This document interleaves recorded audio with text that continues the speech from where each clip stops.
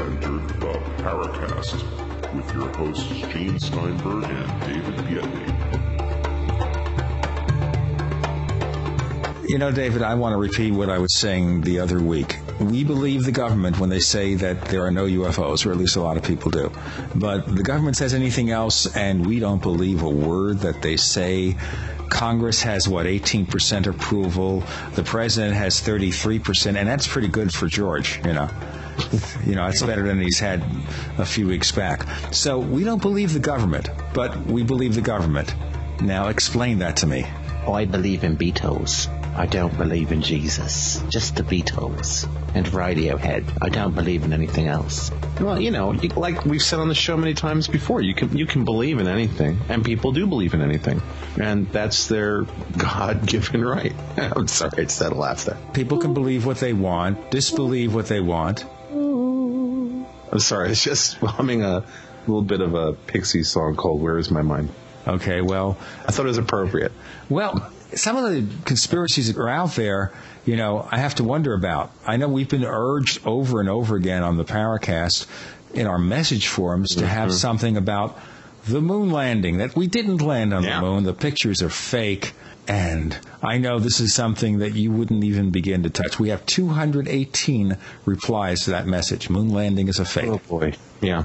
Well, how can the moon landing be fake if, according to John Lear, we have yogurt factories on the moon? How does that work? I know. Making yogurt. Oh, I always wanted to make yogurt. On the moon? Yeah. Well, moon yogurt is the best kind, They've told me that, you mix that with grapes. Really? Sure. But, meanwhile, we have the entire range. There you go. We never had a moon landing. Or is it we never landed on the moon with Apollo 11 and subsequent... No, actually, I guess if it would be one moon landing, it would be all the moon landings, right? I think the rumor is that we landed, but the pictures are fake. Would they have forgotten the cameras? Maybe they saw something that they shouldn't have seen, so they had to redo the photos here. It's interesting how culture is now feeding on itself, sort of in a very strange viral way where every source is being infected. How do you verify anything from the past because everything's been touched? It's 1984 where you have people sitting there and, just rewriting history and putting it back in the stream, and then this becomes a feedback loop. It builds on itself. And you get to a certain point in the timeline of this where now you're how many generations away from whatever might have happened. And now there's no way back. There's no schematic on back. This is part of the issue I have with the depiction of history as we know it and the study of history.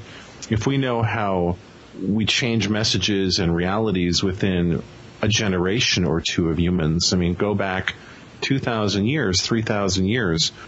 I wondered, Gene, what is the differential between what we think actually happened versus what actually happened? This is something that worries me incredibly. Yeah. And I thought of it some point of time when I was studying history in school, many thousands of years ago, whatever. I was studying history, and I thought to myself, really, how do we know that this is correct? How do we know that what we saw on the news last night about a specific event was correct? Because if you go from a liberal cable network, so-called, like CNN, to a more conservative network, such as Fox News, and then you see something on network news that might have a combination of both, how do you know what really happened? And now we look at events that we grew up with, the Kennedy assassination, which is something that always comes up when you talk about conspiracy theories. Sure. What really happened? Well, I remember what I was doing when it happened, and a lot of people do. But the real question is this: what really happened on that day? There have been so many versions. How do you know what the truth is? Can we handle the truth? But what is the truth? The truth is whatever got recorded and whatever somebody influenced. The truth is, it depends when you ask. It depends who you ask. The truth is, you have to wonder about that. The idea that there is one absolute truth. Is it valid? And this is where we get into strange topics like, for example, quantum mechanics, where at its core, you've got light as, is it a particle? Is it a wave? Is it a particle? Is it a wave? Well, it depends now upon the state of the observation and the observer, which, of course, given that this is the Paracast, would pretty much lead me down the road of, well, okay, that's kind of interesting. If human observation, if interaction with our senses now has this external effect on the nature of matter itself, then what does that say about humans' abilities to project a form of energy that can have a direct application, a physical application in the world? And that leads us down the path of ESP and telekinesis and all sorts of really interesting stuff that clearly at this point, Gene, we don't have real answers about this at this time. We just don't. But yet, as we go back and we look through reports and we look through the history of the paranormal, some amount of this, like anything else, is like talking about UFOs or spirits, some large amount of it is noise, but then as you chop away the noise, some core presents truth, an actual, maybe not, I don't even want to call it truth, but the actual record of what actually is or what actually happened. As we talk about these topics, look at the fact that here we are trying to, maybe with certain levels of success, I don't know if ultimately we can really be successful at this, but trying to perhaps just even a little bit shift the stream of the discussion, perhaps shift some of the emphasis, open up some new possibilities, which is so hard to do. And we talk about, the 60 years of UFO activity that has been recorded in modern times, and what do we know about it at this point? Well, I suspect that anybody looking at this would learn a lot more about human psychology than they would anything about what UFOs really are. Well, the whole UFO field is a mixture, to my mind, of psychological issues and maybe some real phenomenon that certainly generates a lot of things. But once you interact with a phenomenon, many people are changed in ways that are very severe, and they undergo a life-changing experience, and obviously that affects them psychologically. But what effect we're going to discuss today on the Paracast is conspiracy theories. We have our favorite conspiracy theory expert, pardon the tongue twister, none other than Kenn Thomas. And we're going to talk about real conspiracies and mythological conspiracies and maybe a few things in between. Coming up next on The Paracast. I have a feeling we're not in Kansas anymore. We have William Burns, the publisher of UFO Magazine, on hand, and he has a special offer for listeners of the Paracast. Hi, Gene and Dave. Good to be here. Thanks for inviting me. Here's our special offer. Because we love Gene and Dave and the Paracast, we are offering 6 issues for the price of 5. Normally, when you send me a subscription for $19.95, a new subscription, you get 5 issues. It's our introductory offer. But just for our friends on the Paracast and friends of Gene and Dave, we're going to throw in an extra issue and give you 6 issues for the price of 5. That's 6 issues for $19.99. Just for you. How do we take advantage of this offer? There are 3 ways to take advantage of it. One is, if you're online, go to www.ufomag.com, hit subscribe. When you come to the PayPal page, just put in under item Paracast offer $19.95, and I will know that you get 6 issues for the price of 5, or you could send your check or money order to UFO Magazine, Post Office Box 11013, Marina del Rey, California. That's Ray spelled R-E-Y, California 90295. Put down your name and your address, and on your name and address label, put down Paracast offer. You can also put it on your check for $19.95 in your money order. I will know exactly what it means because I'm psychic, and I will credit you with 6 issues instead of 5 for that $19.95. Or you can call me at 1-888-UFO-6242. Leave me a message. I will call you back, or if I'm in the office, I'll pick up and just say, hi, I'm a friend of Gene's and Dave's. I listen to the Paracast. Here's my special offer, and I will take your name and address and your credit card and send you 6 issues for the price of 5, and that's how you do it. Gene and I love to hear from our listeners. If you'd like to share your thoughts with us, send your messages to news@theparacast.com. That's news@theparacast.com. And don't forget to check out our website at theparacast.com, where you can download past episodes of the show for free and visit our dynamic discussion forums. Also, please patronize our sponsors. Tell them that you heard their ads on the Paracast. They'll appreciate it, and we will too.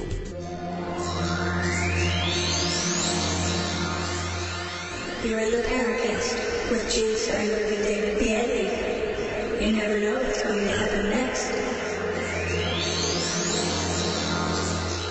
The other day I was listening on one of those old-time radio shows to the song from Johnny Rivers, Secret Agent Man. And you're telling me, Ken, that you wrote kind of a strange history of a connection between the original Secret Agent TV series, the sequel, The Prisoner, and all this stuff. Yeah, how it all connects up to the history of the CIA and the public image of the CIA.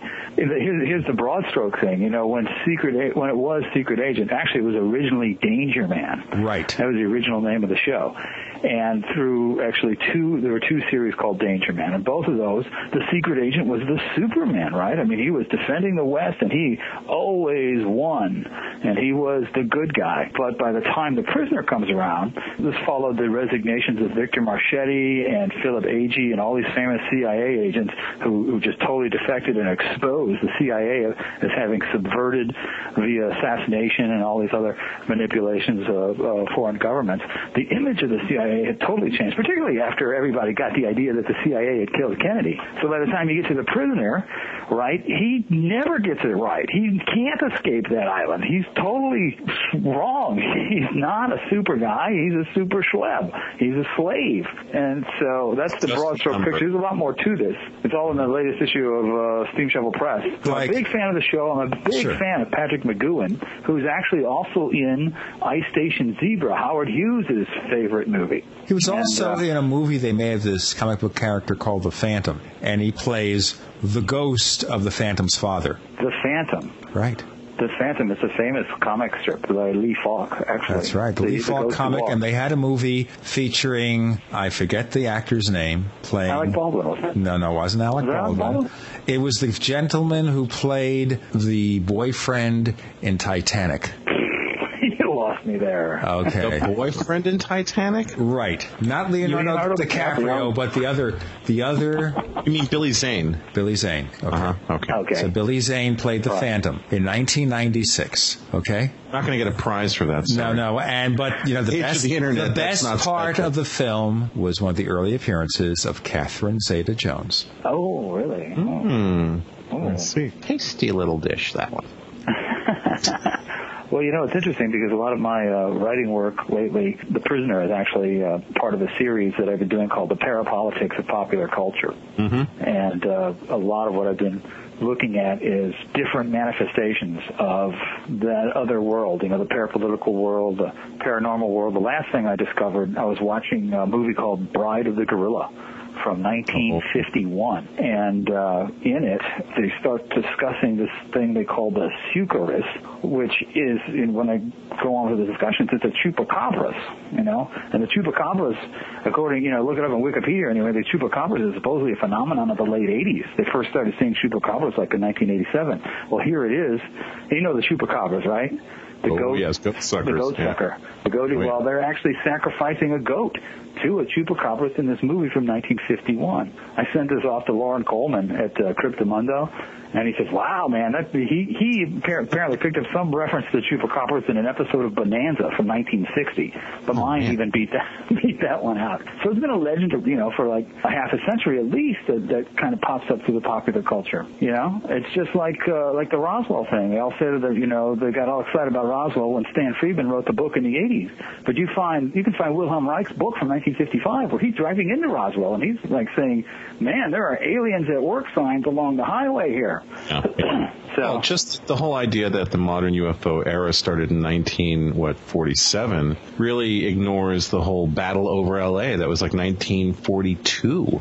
I mean, well, it ignores the Bible.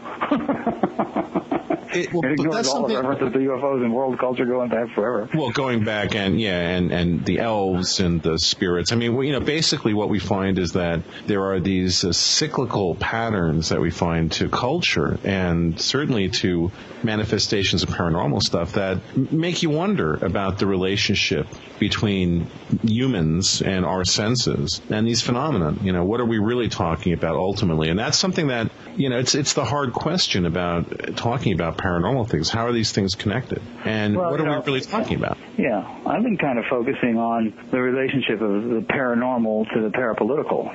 Like my last book before the current one was called Parapolitics, and I've been kind of trying to popularize that term and try to demonstrate to people that they're very similar phenomena. And the paranormal things happen. That prefix para means alongside. Mm-hmm. So like paranoia is not the absence of sanity. It's a kind of an awareness that exists alongside normal reality. That paranormal events exist alongside normal reality. Parapolitics, that is conspiracy theories, are things that happen alongside, regular, ordinary, everyday politics. Is it that they happen alongside, or do we have, again, this version of politics that is the face to the public?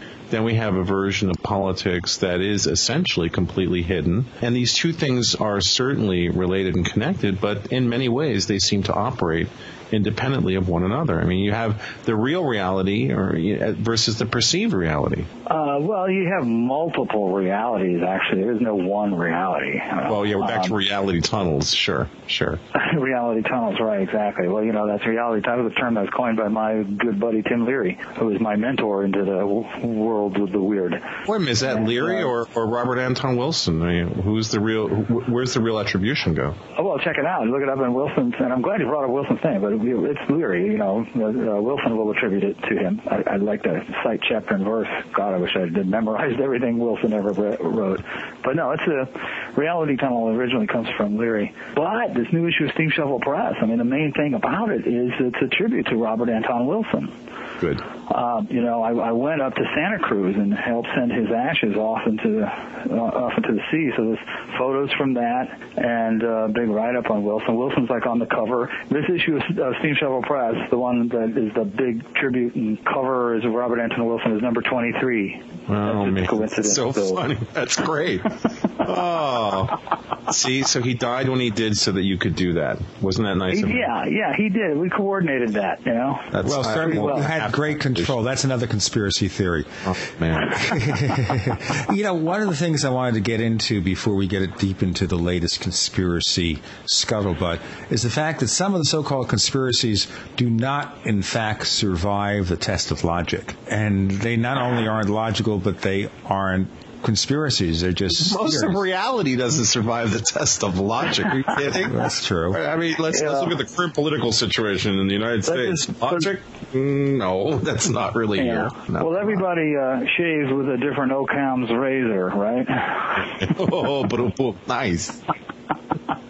Make sure the blade is very sharp. Yeah, there are certain things that I've had to argue blue streaks with people, not basically based so much on logic, because, everybody, like I said, everybody's logic is different, and everybody's Occam's razor cuts a piece of reality meat in a different way. Brain. Yeah. But there are things that, there was no plane that crashed into the Pentagon. That is not true. There's a double negative for you. A plane did crash into the Pentagon. It's as far as I can tell, and I've done research. I've gone to D.C., and I talked to everybody who works in this hotel that's right across from the Pentagon to a person. They describe a plane crashing into the Pentagon. They talk about the American Airlines logo, so on and so forth. And that's not just me. You can go to D.C. and talk to any 20 people, and that whole idea was just the concoction of some French guy.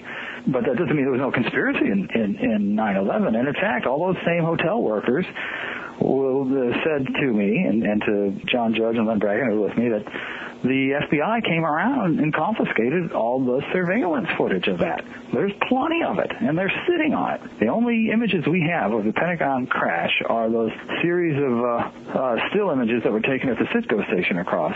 Yeah, really low res. Those clearly demonstrate that there was a plane. But, so what is that? There's a cover-up going on. It's clear it was a plane, but there's a cover-up going on. And It's the same thing. I noticed this, too, the other day with the ghost plane footage. I forget the guy's name. It's probably going to be as well known as the Brooders, though, at some point. But these people called him up and tried just to ask where he was standing when he took it. And he said, "Oh, you got to call CNN. I didn't agree with them. I can't talk to you.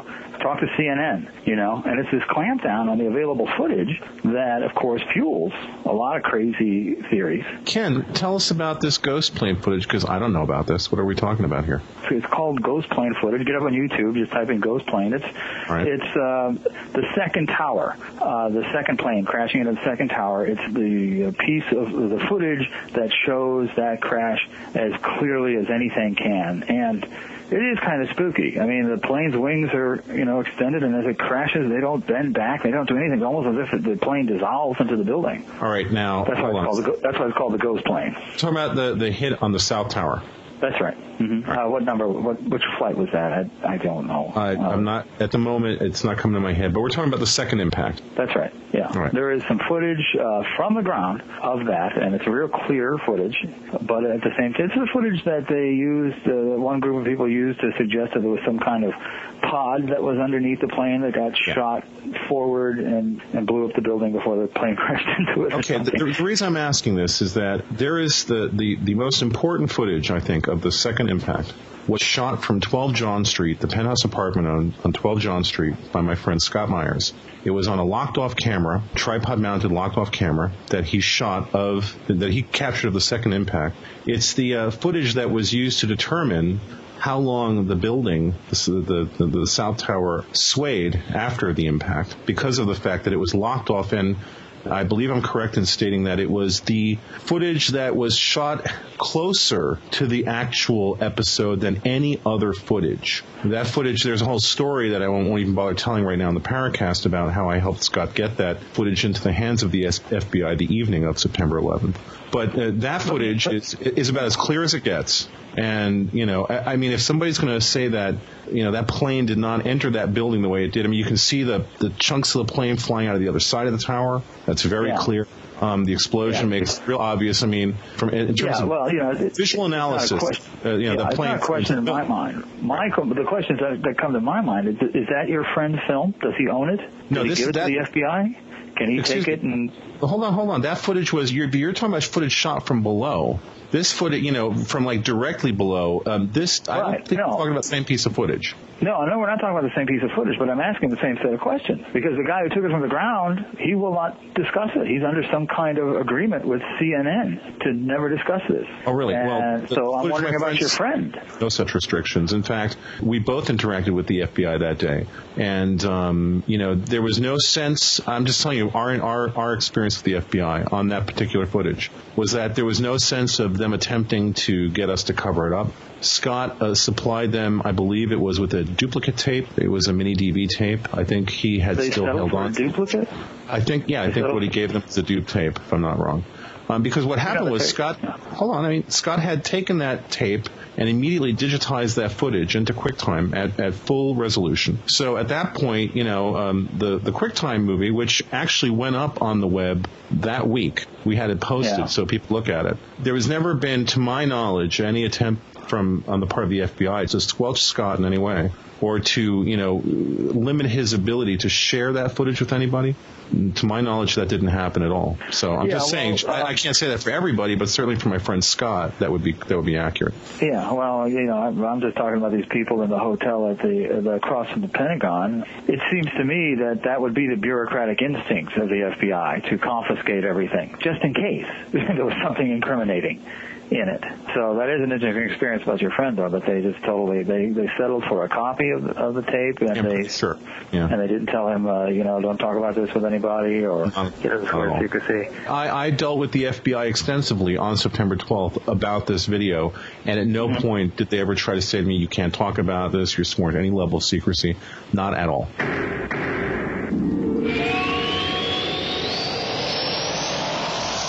If you're looking for a better way to present or collaborate during your conference calls, your solution is simple. Web conferencing with GoToMeeting. During your call, everyone logs on to gotomeeting.com, and your computer screen shows up on their computer screens. It's like you're all in the same room. GoToMeeting is perfect for sales or product demos, training, or real-time collaboration. Plus, you're not charged per minute like other providers. You can meet as often as you want, for as long as you need. With GoToMeeting, you can meet with anyone, anywhere, without leaving your office. You'll not only save time, but money too. See for yourself. Try GoToMeeting free for 45 days. Just visit gotomeeting.com/podcast. That's gotomeeting.com/podcast. Try GoToMeeting today. You're in the Paracast with Gene Steinberg and David Biedney. You never know what's going to happen next. You're in the Paracast with Gene Steinberg and David Biedney. And we are talking to our favorite conspiracy theory aficionado, none other than Kenn Thomas. And we're talking about conspiracies real, imagined, and otherwise. And I guess when you deal with 9/11, there were so many things there, like 7 World Trade Center. Yeah. Why did that come down? That's just so bizarre that to me, in many ways, that is the smoking gun. But here we go on the politics roller coaster. I make the point about 9/11 that there is no non-conspiracy answer to whatever happened on 9/11. It's not like you're arguing for a lone gunman, like in the case of Oswald. Right. There's a conspiracy there where you might think that Bush did it or whatever, or you think that Al-Qaeda did it, but it was a conspiracy. Oh, in terms of the definition of conspiracy, absolutely. The problem, of course, with the term conspiracy, it has this connotation, kind of like the word liberal, where it's been co-opted. It's just been co-opted and it's been perverted. Of course, most people use the language without knowing the actual meaning of words. Yeah, and that's my whole problem with the truthers. That's what they're being called now, right? The 9/11 Truth Movement. They're called the truthers, TROOFERS. My big problem with them is that every conspiracy is George Bush's conspiracy. That they just simply don't exist anywhere else. That everybody else, because Al-Qaeda did actually accomplish this conspiracy to destroy those buildings. It was because of a bigger conspiracy that's always being manipulated by the same kind of handful of daddy celebrities that you see all the time in D.C. and on CNN. To me, that's just a little provincial. I'm not saying there isn't any collusion, but there are very specific points in history and detail that could lead to unraveling what those things are that have nothing to do with the whacked out, there was no plane that hit the Pentagon, demolition charges brought down the buildings, all that kind of thing, Well, no, it's an attempt to polarize the discussion so you can't actually really look at the real stuff, like, what happened with all of the material from the buildings. Well, it was immediately carted away as quickly as possible. I mean, one has to wonder about that, and it makes me sick how Rudy Giuliani has used that data to further his political agenda and aspirations, and how ultimately, I think when historians 100 years from now look back on this, certainly the view they will have about this whole situation in hindsight and with certain revelations will be very different than what we have now. And part of the problem is people assume that means that they'll have something closer to the truth, what actually happened that day. And I think, no, actually they'll have something even further away because it'll have been processed through 100 years of the phone game. Yeah, there's all that. And also that idea, actually, that you just put out there, that if they didn't cause 9/11 to happen, then they took advantage of it, that they used its implications to expand their own power. That's actually the thesis of Len Bracken's book, which is The Shadow Government, which is like one of the first that came out and has this timeline that's closer to when it actually happened. And it's really something that you can go back to as a kind of solid piece of just data. This is what I say when I just talk about the Kennedy assassination, for instance. I try to tell people to just flush out of their minds all of their various theories and go back to what you can see and what you know. And, and that's the Zapruder film, and you can see that the shot is coming from the grassy knoll. It doesn't take a theory to get you right back to that original point. Yeah, so I agree with you. And that's why when I argue 9/11 stuff, I try to base it on stuff that I actually did. Go out and talk to those people, instead of somebody's third-hand theory about what may or may not have happened with demolition charges and that kind of thing. Well, absolutely. I mean, the problem, of course, is that people don't want to think, they want to believe. And belief usually involves you have someone else, an external source, coming up with the theory, and then you just prescribe to it. And that's so much easier than actually thinking, because thinking... We'll take, for instance, the case of Danny Pearl. If you recall this thing, the head of the ISI, the Pakistani Secret Service, had to resign because it was exposed that he had made a payoff to Muhammad Atta. Yeah. Danny Pearl was investigating where that payoff came from. And that payoff probably leads back to Western sources, back to the, quote, CIA, But because he was getting too close to it, he gets killed and beheaded. That's arcane detail to all these 9/11 truthers. They don't even remember who Danny Pearl was. If you start focusing some attention on that, you might be able to get a little bit closer to actual names of actual people, instead of just, God damn it was those lying people in the Bush administration. I'm not trying to exonerate the Bush administration. What I actually think happened is I'm very taken with Norman Panetta's testimony that to the 9/11 Commission that Cheney issued a stand-down order, that this stuff started to happen, and those guys all felt, hey, we can work with this, we can look for something.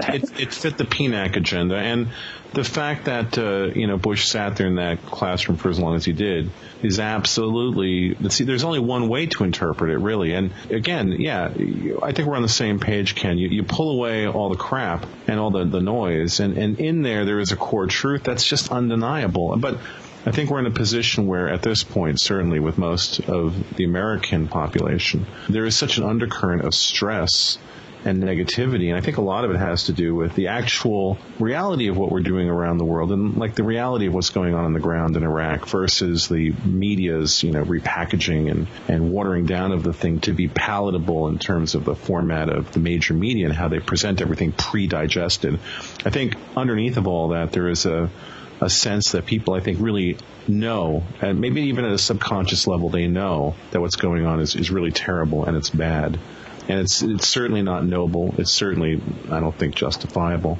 And it's really created, I think, in our society something more than a malaise. It really does seem to be almost like a sickness that I think affects us. And the reason I'm saying this is that listeners to the show know that I just spent 2 weeks in Buenos Aires, Argentina, a place where people don't walk around with this constant sort of overhanging fear and dread and the subconscious knowledge they're involved in really terrible things. And with all of the economic pressures down there and that reality, people in general just seem happier, better adjusted than the typical American does at this point. Well, don't you think also that creates the climate for us to lose our freedoms? Because consider what's happening here. You have people who are unhappy, and those who learn how to exploit that unhappiness are then capable of, shall we say, causing problems. Listen, that's the human game, baby. That's the human condition. Here we are. And it makes any kind of rational discussion about anything. I mean, here we've got a radio show about paranormal topics, and see how I got that in there? I want to kind of move us back in that direction. It makes the discussion of anything paranormal, if you don't fit A or B, people talk about wanting to think outside of the box. Well, everybody lives inside of the box, so thinking outside of the box is all great, but until you start living outside of the box, it's all an exercise, and here I'm going to say it again on this show in recent memory, it's all mental masturbation. Ultimately. Well, yeah, I guess I can agree with a lot of what you guys just said, but what I can't agree with is that there is not something like that going on in the Middle East. Suicide bombers, mad mullahs drifting toward a nuclear bomb, all of the things that a lot of people would just readily dismiss as neocon propaganda isn't. Oh, no. No, absolutely. Osama bin Laden is a real guy, and those terrorists have been bombing places around the world, and their attempt to reestablish a medieval caliphate, that's all real, Oh, yeah, absolutely. It's just kind of mixing in with the same old kind of imperialistic ambitions of the United States has always had, and, so what we have are, bad guys fighting bad guys, and kind of the rest of the world just looking for some other thing to do with the world, wanting something else other than constant evil. Well, we have to retool the priorities of the society. I mean, but I think your point about the paranormal and my point about the parapolitics, that there is so much more to reality than just this constant warfare. That's the thing that that's why, in fact, I've been trying to push Steamshovel Press into the direction of, again, connecting, like the first article in the new issue is about Charles Fort and Fortiana. And, Fort, right? He spent his life cataloging all this, strange Procession stuff of the Damned. Yeah, You're talking to a reader of the Fortean Times for many years. Right. Yes, absolutely. The name of the article is Dogma Be Damned, and it's by Skylar Alfagren, who's this fantastic writer. And it basically is like an overview of what that is and what that means. That there's, we got a lot of work left to do just exploring the world around us, the weird paranormal events and this kind of thing, that the energy and the resources that are wasted on the global warfare culture is just sick.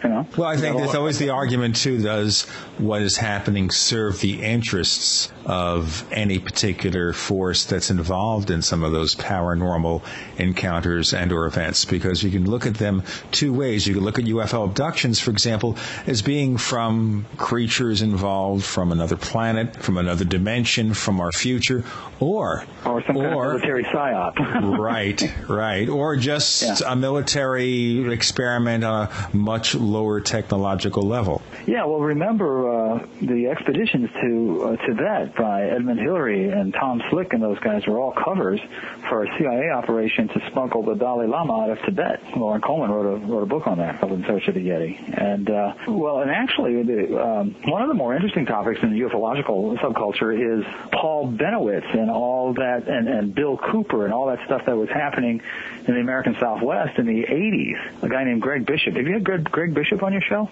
He wrote a book called Project Beta. I was just reading Greg's website today. He's a great writer, and actually we try to get him on the show, but Gene has a problem with people whose first name is Greg, apparently. So Gene has actually been an obstacle in trying to get Mr. Bishop on the show. I actually tried to get Greg to legally change his name to a Chauncey Bishop, but he wouldn't do it for the purposes of coming on the Paracast. Actually, I said if he changes it to Moishe, I'll take it. Moishe. Hey, listen, Moishe Bishop, that doesn't go together. That's like salami and eggs. Actually, wait a minute. That goes together pretty well. It's like salami and chocolate, you crazy boy. So anyway, he wrote the book, maybe even the first book, to try to take a closer look at how the Air Force actually drove Paul Benowitz insane, but not before Benowitz could circulate all this business about aliens working side by side at the secret bases in Dulce, New Mexico, and all this stuff that's like captivated everybody's attention, anybody who was into UFOs in the 80s, whose ultimate expression, of course, was Bill Cooper. Bill Cooper, who supposedly saw the Majesty documents that really mapped out all of these connections that these treaties that the United States had signed with alien cultures, or at least that's what Cooper originally believed, and then he changed his tune and said that he was a dupe of propaganda for the coming New World Order, and then eventually he was shot and killed for tax resistance. I mean, Cooper is like the classic personality of that moment in time in American history. I'm hoping somebody does a biography of him soon. But that's what you have here, right? I mean, you have people genuinely interested in UFOs like they have been since there's been a popular culture, and it's all been infested with the covert intelligence world. They've had people in there manipulating that because they know that the UFO place, as wacky as some of them might be, it is a place where just the average citizen gets together and starts talking about advanced technology, advanced weaponry, man's place on Earth, and all this other stuff. So they send their people in there, and it's been, my one book, Maury Island UFO, remember, I think we did an interview about this. Fred Krisman, who was one of the witnesses of the 1947 UFO incident and was subpoenaed in 1968 by Jim Garrison as part of the JFK assassination. He was like a personality on the UFO circuit all that time. And Jim Garrison thought he was the guy who shot Kennedy. I mean, that's a very important part of American culture. And part of the UFO lore, because we look at Fred Krisman in connection with the Maury Island case. We have all the conspiracies that surround it, such as the fact that it's alleged slag or some artifact that may have come from a UFO is taken by these two military officers and they crash in a plane. I tell you, the pity of that whole story is that there's only one book that has all the details, of course, and I wrote it. and it's and it's filled with Freedom of Information Act searches and a lot of really legitimate research. But it has been out of print for a long time. I just did an Amazon search tonight. You can't get a copy of that book for less than $100 anymore. That's a shame. It needs to be reprinted. So why not? I mean, can you do the PDF version? I mean, at this point, do you want to get it out there to promote other stuff? I mean, this is a theme. I mean, right? I'm glad you brought that up, because this whole reboot of Steamshovel Press has been in PDF form. The new issue of Steamshovel, I'll do printouts for people who absolutely have to have it printed out, but I'm mostly circulating it as PDF. And, in fact, I'm also making available my new book, and this is a long-head story. It's called The Conspiracy Files, and it is out all over Australia. And one of these days, they assure me there's going to be an edition in the U.S. and the U.K. But before that, I'm selling that PDF and Parapolitics PDF. The unfortunate thing about Maury Island is that I don't have it PDF yet. I have the electronic file, and I hope to, in the long run, create a PDF copy. But that's going to be a while. Why? Because I'm a busy man. And I just rattled off three projects that I just put out there. Just put out a new issue. Oh, no, and also, I'm also making available the last talk I did in San Jose for a conspiracy conference I've got on DVD, so that one's coming out. I have plans to release video versions of the first episode of The Invaders with my commentary. I one time sat down with Roy Finnis, who was like the star of the show, and we went over about how The Invaders is actually literally connected to the UFO subculture. Like the granddaughter of George Adamski worked on the show, and that's why there's an Adamski craft that lands at the beginning of it.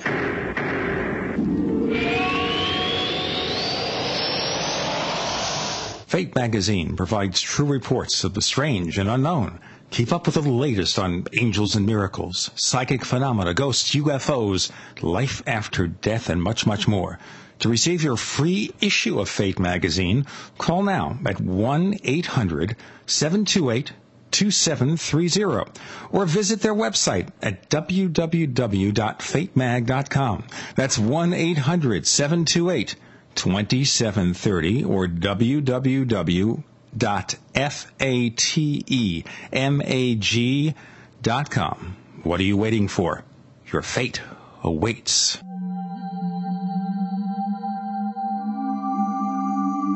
You've entered another dimension. You've entered the Paracast.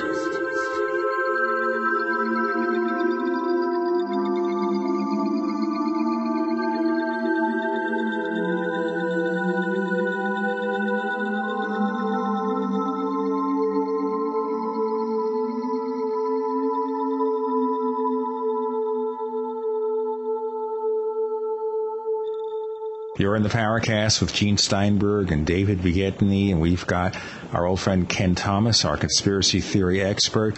Okay, Roy Finnis, he has showed up occasionally at UFO conventions. So yes, I met him in Roswell, actually. Right. Yeah. Is he interested in the subject, or is it just something to get a few extra bucks because his career has gone nowhere? He's more interested in it now, I think, than he was before he met me, because guess who said that series was about his life?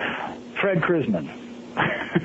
So I pointed this out to Roy and gave him a copy of Maury Island, and we started talking. We started talking conspiracy, and we sat down and we watched a lot of episodes. A very hard show to find, by the way. It's not been on DVD. You can get a few episodes on VHS, and it's very hard to come by, like the first episode. But it's all part of this thing. I'm trying to do value-added stuff. I mean, trying to put actual historical information about ufological history in a commentary track on that. And also, at the same time, there's another movie called She that came out in 1935 that stars my great-aunt Helen Gahagan, who ran against Nixon for the Senate seat of California in 1950. There's a whole bunch to say. I mean, she was the one who came up with the nickname for him, Tricky Dick, she was... Tricky Dick was hers? Yeah, she came up with Tricky Dick, yeah. She was read down to her underwear, according to him. But anyway, this is my great aunt. And this is another classic popular culture thing. This movie, She, was made by Miriam C. Cooper, who also made King Kong. And it's basically the same kind of story where these explorers are going to go out to this island, exotic island somewhere, but instead of finding this, huge gorilla, they find this 3,000-year-old bitch from hell. And that's my Aunt Helen Gahagan, who later ran against Nixon. There's a whole reboot of Steamshovel. Steamshovel's been kind of quiescent for the last couple of years, but now that I'm beginning to master more of cyber environment, I'm coming up with a lot of these different projects, which of course include eventually putting the Maury Island book out as PDF. But in its time, I'm only one guy. Yeah, but like the reason I asked before the why question, Ken, was because when you have something in electronic format, Microsoft Word or whatever you might have generated, and creating a PDF of that is really not complicated. That's the reason I asked why. It's nothing. It's a press of the button. It's a press of the button. But actually, there's one thing I don't understand that I would think would be out there, but I haven't encountered it, and that is, can you make a PDF that nobody can copy? Well, that's kind of an interesting question, and the answer to that is, if somebody wants to copy it badly enough, they will. You could make a PDF that's password protected, but once again, if someone wants to break in, they'll break in. Yeah. I'll tell you one thing.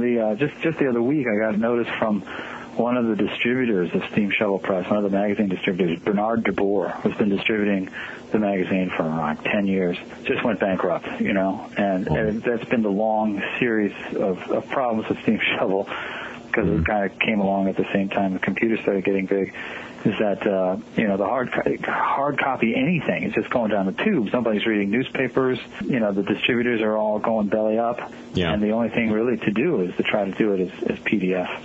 So yeah, the web has pretty much won the publishing game. Yeah, I think we're there. Yeah, so I'm just at the beginning. In fact, I had to do a mailing.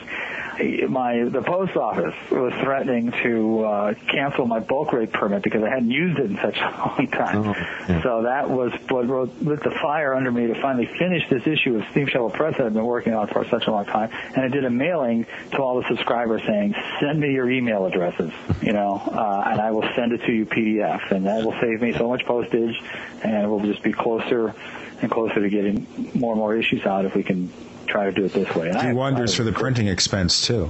Your printer's not going to like it, but certainly your wallet and your checking account will certainly love it. Yes. Yeah, and the Brazilian rainforest will love it, because one less tree has to go to the blade. I was going to say the trees will thank you for this. That's right.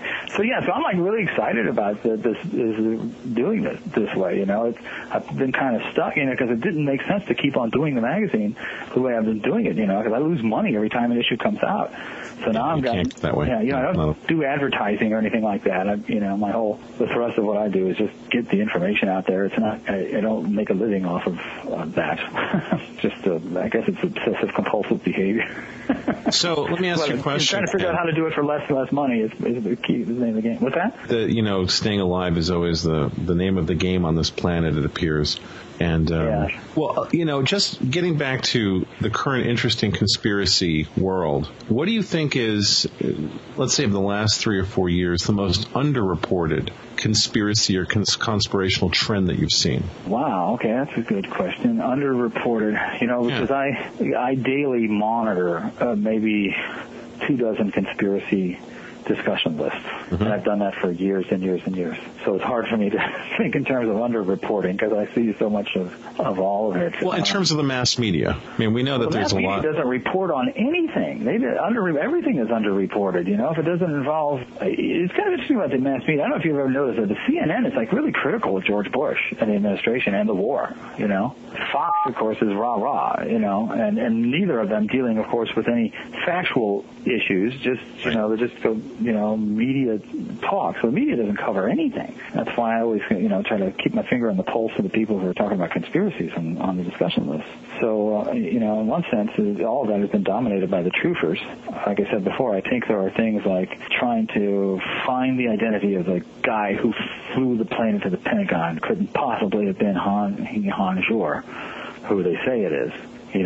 That's an underreported issue because the reported issue is that there was no plane that crashed into the Pentagon, and let's just put all of our attention on that. So that would be one thing. How about in the paranormal realm, Ken? I mean, when we talk about paranormal stuff, for example, we saw the O'Hare incident of last November. It had a spike early in the year. Then it sort of died down. Then about 3-4 weeks ago, NARCAP issued their report, their rather exhaustive report about the O'Hare episode, determining that something odd was above O'Hare that day in November of last year. Yeah, they didn't have a conventional. explanation for that, right? That's right. I mean, So why is it that in the media we don't see here you've got a 155-page report that determines that, okay, we don't know what the thing was, but something anomalous was definitely over the airport. You don't see that kind of follow-up in the media because I guess they can't put on the little green man tag at the end of it. I mean, what's up with that? Well, you have to take it seriously, and that's one topic that they're not going to take seriously. I think that that's because since the media is in service of our military, they're just basically ripping and reading press releases from the Pentagon most of the time. They have to, do the typical shroud the whole issue in giggles and laughs because you really can't have the entire American populace seriously thinking about what really is going on in terms of advanced technology and weaponry in this country. Well, where is that advanced technology in terms of deployment? I mean, if we had advanced technology, wouldn't we be able to control our military efforts in a bit more of a productive way? Or, I mean, is that, it's the part of that disconnect when we talk about advanced there's a money game going on here, I mean, they can't, you don't think we could blow Iraq out of the water tomorrow? We could have done it with Vietnam. But if you do that, then who buys the Bell helicopters the next month? So there's an invested interest in stretching out the warfare culture because that's where they make their money. Most of the oil that's consumed in this country is consumed by the military aircraft and the tanks and the planes and so forth that are fighting the war to get the oil in the first place, So, it's... those Humvees get, 7 miles a gallon? Yeah, well, right. The armored ones, I think, get 7 miles a gallon. Well, here's a question for you, for our listeners. When you go out into the web and you seek sources of interesting conspiracy information and news, what are the 3 top websites that are your sources? See, all I can tell you is these lists, I can name a few of them. There's CTRL. There's actually one of the oldest ones that goes back to the Usenet days, and that has a lot of good information on it. Websites that I actually surf, if you want to discuss, for instance, religious history and the conspiracies and the parapolitics of religion, I'm always going to Acharya S's list. Do you know her, Acharya S? Yeah, we've had her on the show, yeah. Mm-hmm. Yeah. So she's a really great, she's brilliant, she's got the detail. That's one that I go to. But mostly it's just the list, and I get really most of my information talking to people on the phone, and reading books. I work at a library, right? My day job is I'm an archivist. And so 40 hours a week doing historical research. I think we knew that about you. I know. Archivist by day, conspiracy theorist by night. It's kind of basically the same job that you're looking at history and trying to come up with some answers about it. I could recommend Steamshovelpress.com, of course. We always have a link to that at the site. I was thinking here, David and I were discussing before you came on about the fact that really we hardly know what happened last night because we have, of course, the various bias situations of the news. For example, as you say, CNN would tend to be negative about Bush. Fox News tend to be more positive about Bush. Oh, yeah, exactly. Yeah. Right, okay. And the issue being, where do you find the truth? You've got 10 different versions of a story. We can't figure out what happened yesterday, and yet we're sitting here, we have students who are studying history in school, and they are being told this happened 200 years ago. Oh, yeah? We don't know what happened last week. How do we know what happened 200 years ago? How do we know that historians just argued over it and they reached a consensus that may have nothing to do with it? Let's go back a couple of thousand years ago when certain biblical events occurred, okay? Yeah, well... and that even gets worse. How do we know what happened 2,000, 3,000 years ago? Did you see the footage of the teenage beauty queen from South Carolina? Are you up on that story? Oh, yeah. The question was something like 5% of the people in this country can't locate the United States on a map. And she started off with, that's because a lot of them don't own maps. And then she just degenerated into the most confused. Oh, it was a car crash. I was going to say something, but I don't think it's really worth it. I think it goes... She's supposed to be cute, but if you think about it... Bush became president, and Bush has said stupider things than she has said. This girl's expectation about public discourse from birth, from the time she was 12, when George Bush became president, is is reflected in what she said. I mean, George Bush himself has said stupider things. He's a stupid man, a crude man. Ever since he's been on the public scene, people are dumber. And it just doesn't seem weird to that kid that she's so dumb. SAT scores are going down, I hear? Are they? Really? Yes. Yeah. Yes. Yeah, well... I think you're giving Bush a little too much credit here, quite frankly. I mean, I think that, intelligence levels have been decreasing for quite a while. I don't know that I would attribute that to George W. Bush. I don't think he's had that much of an influence. I think he's more reflective of the environment. I don't know that he's the source of it. I think it's important to realize that because you don't see a qualitative difference in the kind of public discourse we have now, ever since he's been president and a major national figure who fumbles. And I mean, even Reagan, for instance, was an actor. He was smooth, But I certainly see, it's not just an ideological thing. There are conservatives who are elegant, who can speak, who can make their points without being just a fumbling boob, which is always what George Bush has been. I'm not saying that, I'm not giving him all the blame, I suppose, but what we're talking about here is an instance of public discourse, an instance where you're going to stand up and say something, and she wasn't even conjugating her verbs. Well, no, but again, I think that was okay. And the other thing is, afterwards, she didn't apologize for it. I think she explained to somebody on the Today Show that, I just want people to know that I'm just a teenage girl and just really good, and was not even embarrassed yet about it, even though she's been the laughingstock for days. Bush is not embarrassed about who he is. His public style hasn't changed. Well, he thinks he's good. Well, he thinks... He doesn't realize that Dick Cheney is writing his speeches or something like that. I think he's running out of people to write his speeches because everybody is resigning. Yeah. Well, yeah, that's not quite true. But he just thinks that, he doesn't... It's okay to be stupid, He's just a good old boy, As long as he's got the American values, he doesn't really have to think about anything too much. Okay. David, we're about out of time, and I think maybe you have time for a final question or two before we go off into the paranormal sunset. Did I plug Steamshovel enough on this show? I got to get that out there as often as possible. It's a new issue of Steamshovel Press. Yeah, no, I think you did. Yeah. Let me mention one other thing about it, is because I know there's still a lot of fans of Jim Keith. Now, I know you haven't had Jim Keith on your show because he's been dead for 8 years, but he's the awesome. That doesn't stop us. He wrote Saucers of the Illuminati, and that was excerpts of that was posted on a number of different conspiracy sites this week. It's weird. And somebody posted Jim Keith's Wikipedia entry. We co-wrote The Octopus together.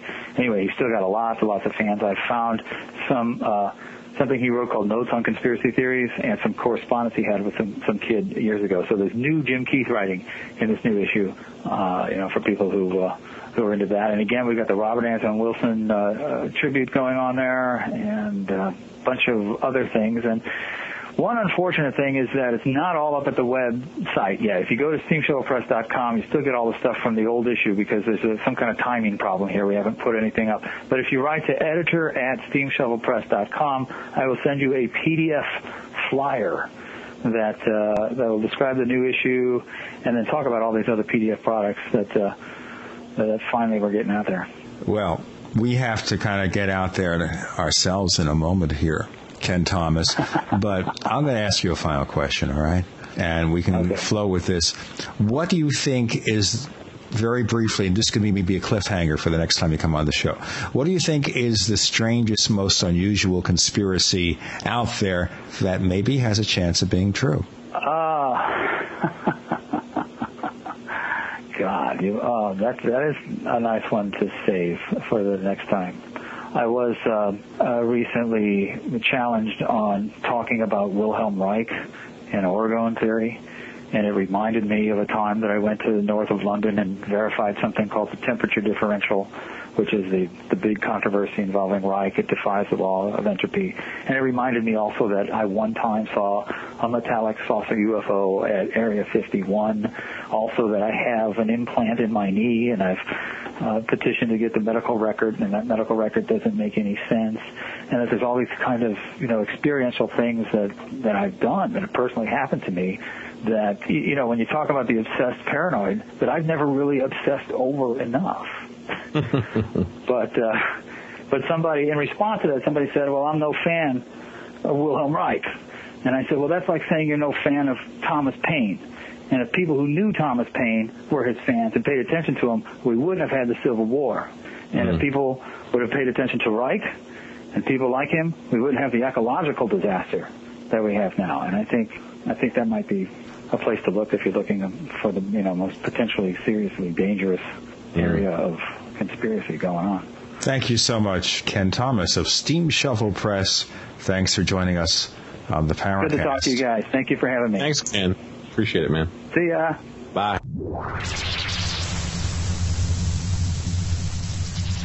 We want to hear from you.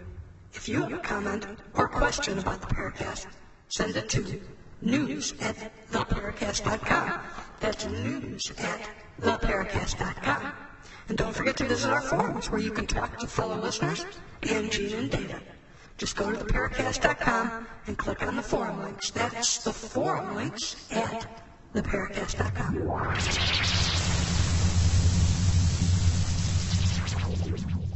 Jim Moseley, editor, publisher of Saucer Smear, has been watching and sometimes participating in the UFO field for, 55 years, 60 years now. And so he has some unique observations, not so much about the phenomena itself, but about the culture of ufology, because he's met a lot of interesting people. And the first question I want to ask you, Jim, the dichotomy or the split between various factions in the UFO field, is this like Democrats and Republicans or something a lot more involved?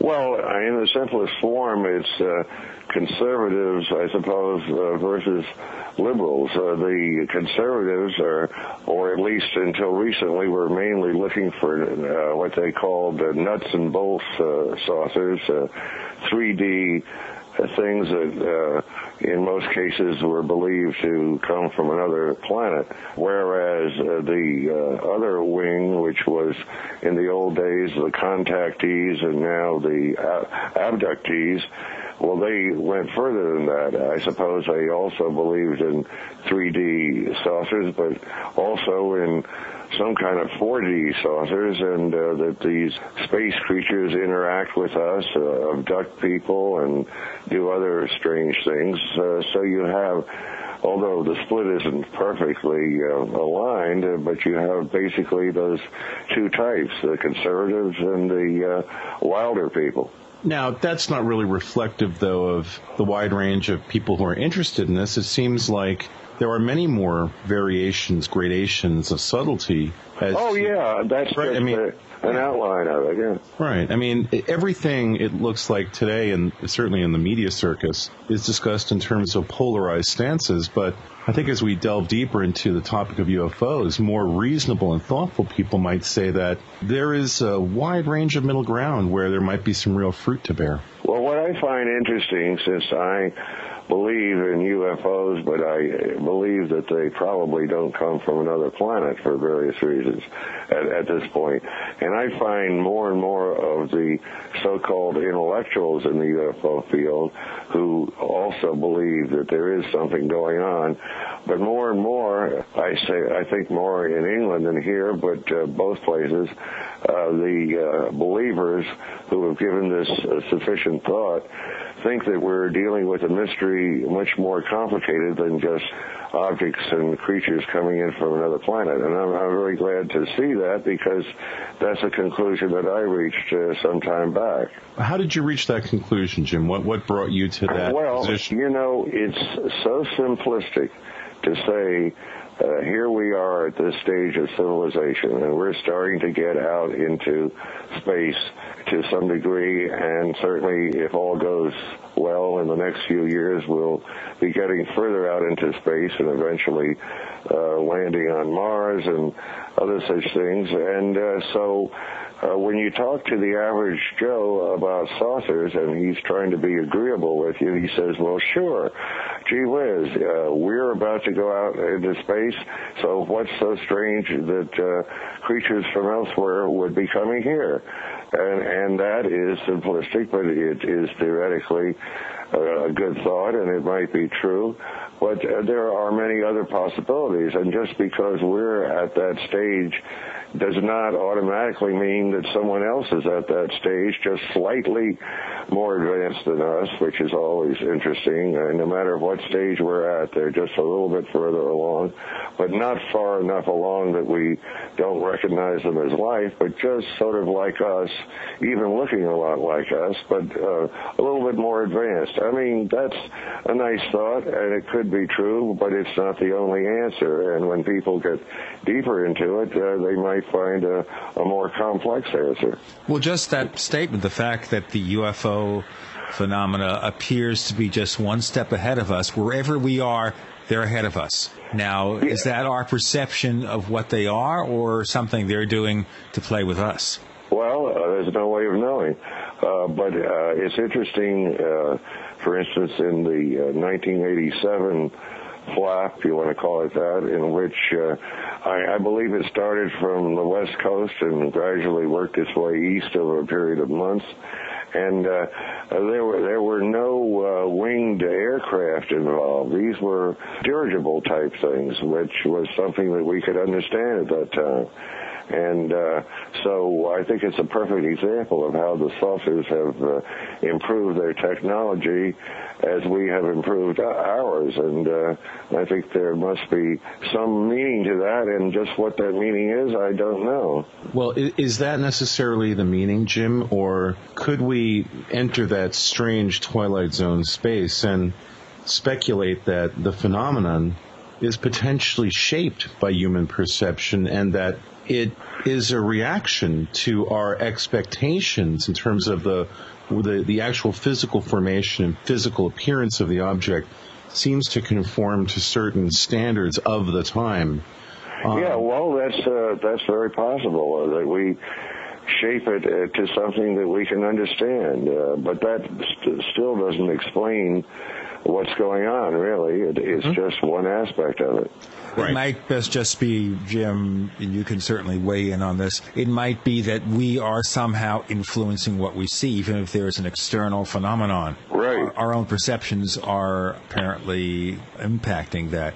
But that gets back to the people who get involved in this thing. Do you think the UFO field attracts certain people because of its nature or because of what they or this phenomenon is doing, or do you think it's just a random sampling of people who get involved in unusual subjects? Well, there's different aspects of that.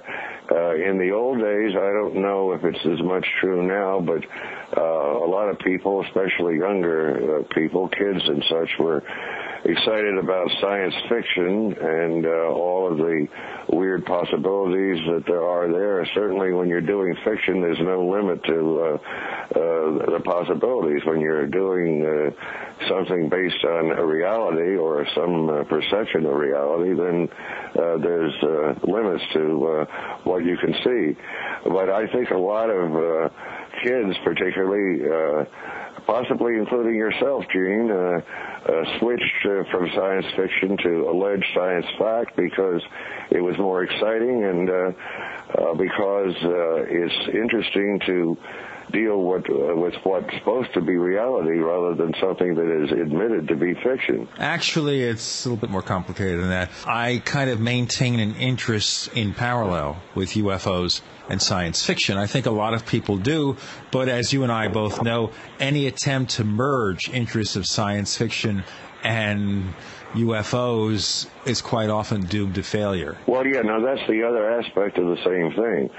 The real serious hardcore science fiction people, not to mention, I believe, all or almost all of the science fiction writers, have no interest in saucers, and they're repelled by the whole idea because I would think that the science being talked about in regard to saucers is not as complete or complex as the science in science fiction. In other words, most science fiction people are steeped in real science.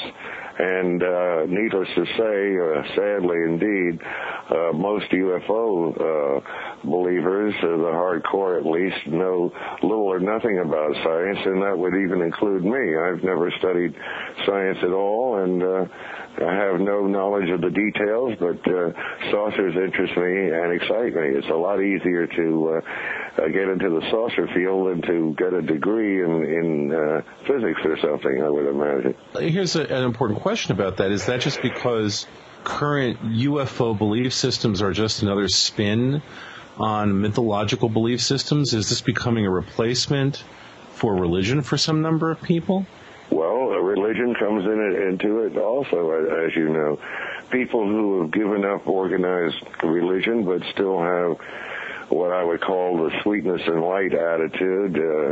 Also people that see that the world is in a terrible shape and that we need help from something.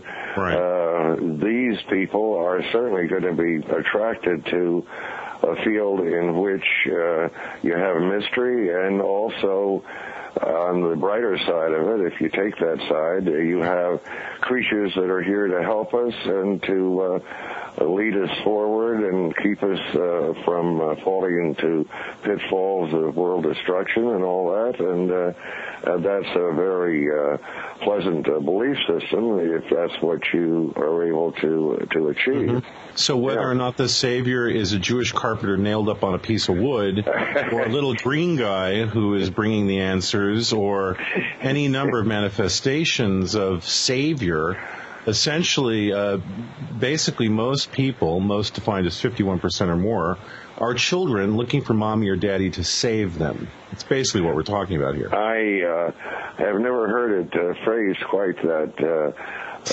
way, Gene.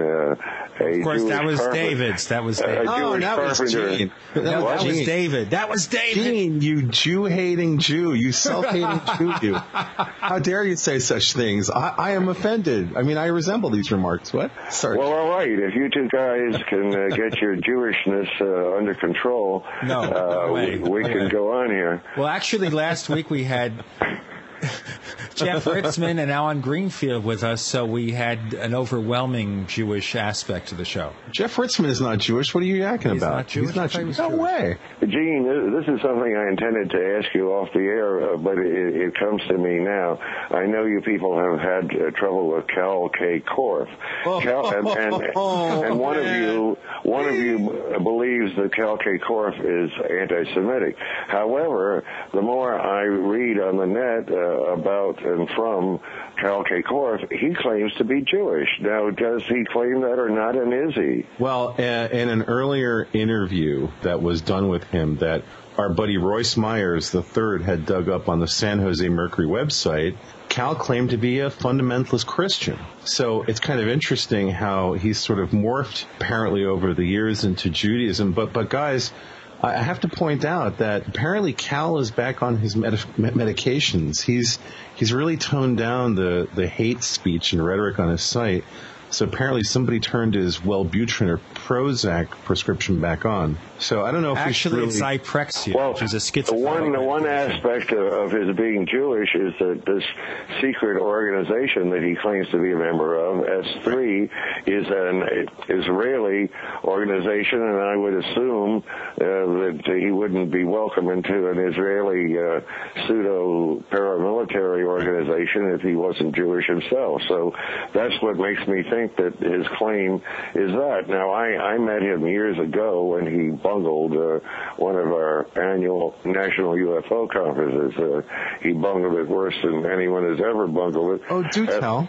I'll tell you what, let's have the cliffhanger. Ladies and gentlemen, in just a moment, Jim Moseley will tell everyone in the entire world listening to the Paracast just how Cal K. Korff, KKK, bungled the National UFO Conference, which is pretty hard to do.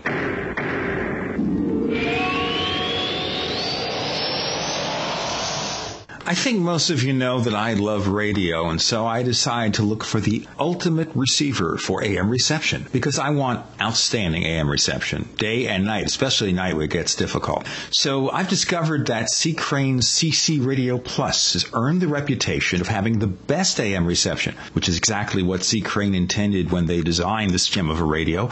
Along with its legendary AM reception, it also has excellent FM reception, a weather band, TV audio, and the ability to run on batteries for, and listen to this, 250 hours. So whether you use it as your bedside radio in your kitchen or at work, the CC Radio Plus will give you the pleasure of clear AM reception. The radio is designed for the clarity of the human voice and the benefits of useful features like 5 memory buttons per band. They work just like memory buttons in your car, a sleep timer, an alarm clock so you can get up at the right time, and a weather alert that now works as an all-hazards alarm. You know what I want you to do? I want you to buy that radio, but also support this show by visiting techbroadcasting.com/ccrane. That's techbroadcasting.com/ccrane to order the CC Radio Plus for $164.95, and that includes free ground shipping and a free C. Crane catalog. Place your order today. Gene and I love to hear from our listeners. If you'd like to share your thoughts with us, send your messages to news@theparacast.com. That's news@theparacast.com. And don't forget to check out our website at theparacast.com, where you can download past episodes of the show for free and visit our dynamic discussion forums. Also, please patronize our sponsors. Tell them that you heard their ads on the Paracast. They'll appreciate it, and we will too.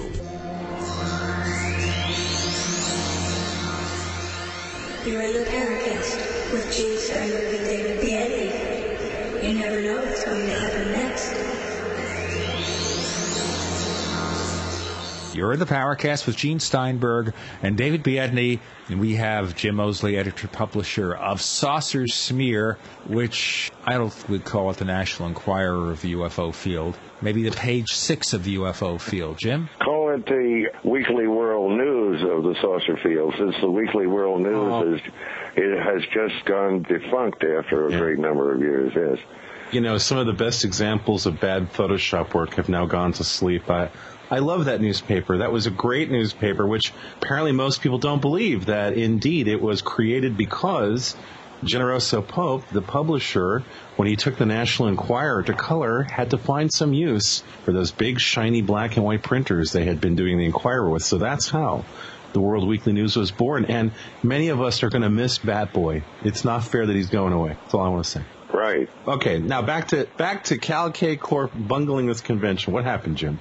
Yeah, I thought I may have told you this on a previous show, but I think it was 1989, and Korf was a co-worker, or thought he was, of Bill Moore, who at that time was on the cutting edge of ufology, because he was the one who, you might say, discovered the original group of MJ-12 documents, and Moore was riding high and getting a lot of attention from that. And incidentally, the first batch of MJ-12 documents was released to the public at a different national UFO conference in the year 1987, I believe, and that's the one that was held in Burbank.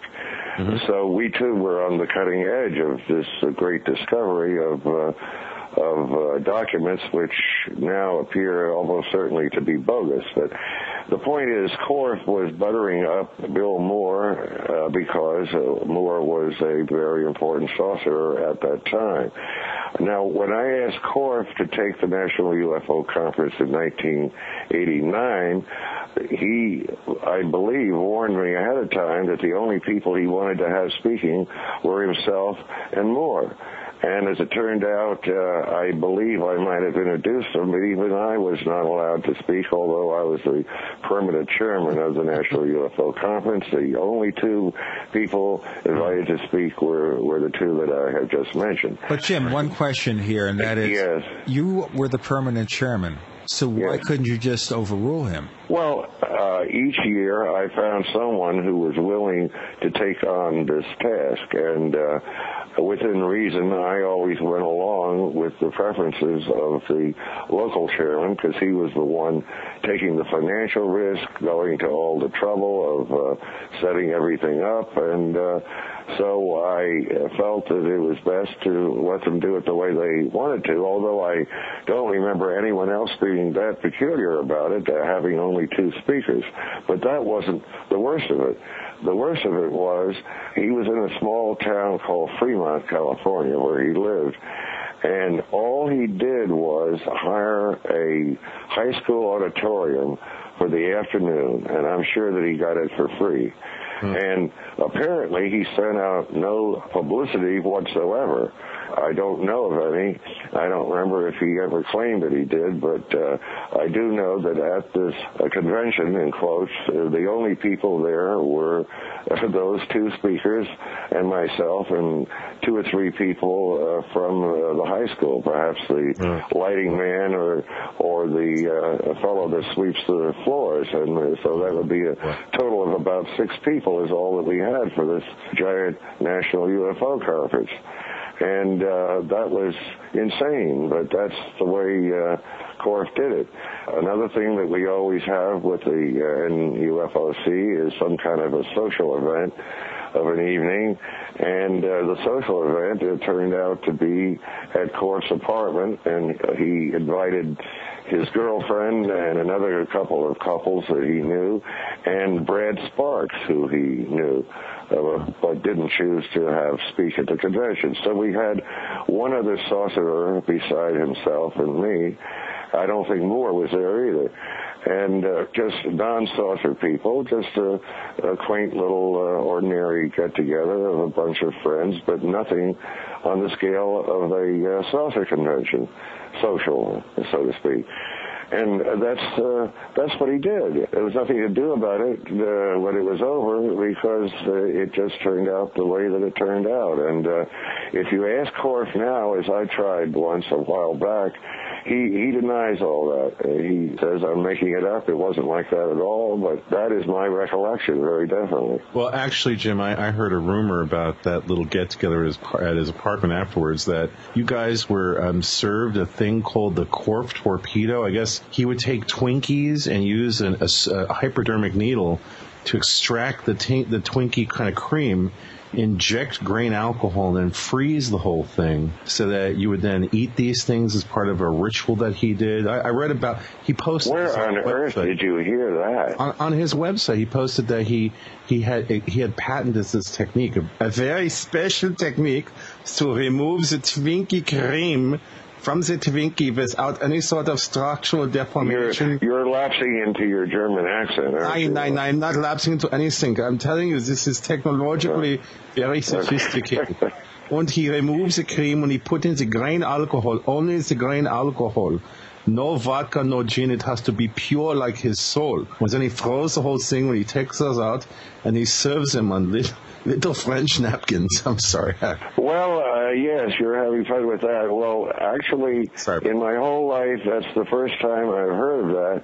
And it seems like something I would remember. Well, that's the first time he heard of it, too. I can't imagine anything like that going on. I believe we may have had a few drinks like at any party, but there was nothing weird going on at all. In fact, there was nothing unweird going on. It was just a very dull little get-together. It would have been nice if something weird happened. But you see, that gets to the whole thing that he lives in this world that doesn't... Right. That's the point I'm making, right? Sure. He's living in a complete delusional fantasy, and reading the stuff on his website has reinforced that, especially Jim, because we posted on our website. As you guys know, I'm not on the net, and I never will be, but thanks to a fine gentleman who I've never met named Vince Ditchkus, who lives in Alexandria, he sends me a great amount of stuff from the net. I'd say 200 or more items a month, and some of them are just a page or two, some of them are 20, 30, 40 pages or more.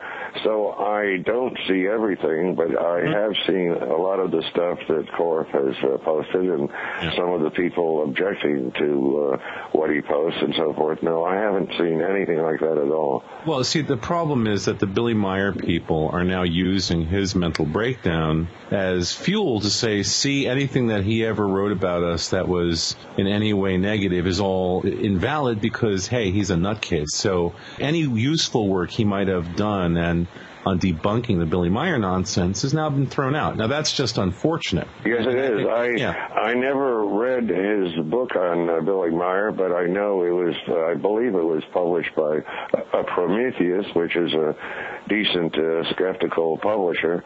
And they also have a great science fiction title now. They have a science fiction affiliate title where they put out some pretty good books every month or two. I'm on their review list, and it is a quality house. They used to have Isaac Asimov, and people, I believe, they did some of Carl Sagan's stuff. They have had real writers and real scientists among their authors. And incidentally, they also had at the other end of the spectrum, they had on the other end of the spectrum, Jim Moseley, if I may say this, publishing in 2002 my book. So your book, by the way, it's called Shockingly Close to the Truth. Do you have any copies left at all, or should I send people to Amazon? Well, as a matter of fact, I have a few, and I do believe that Prometheus has a warehouse full of those.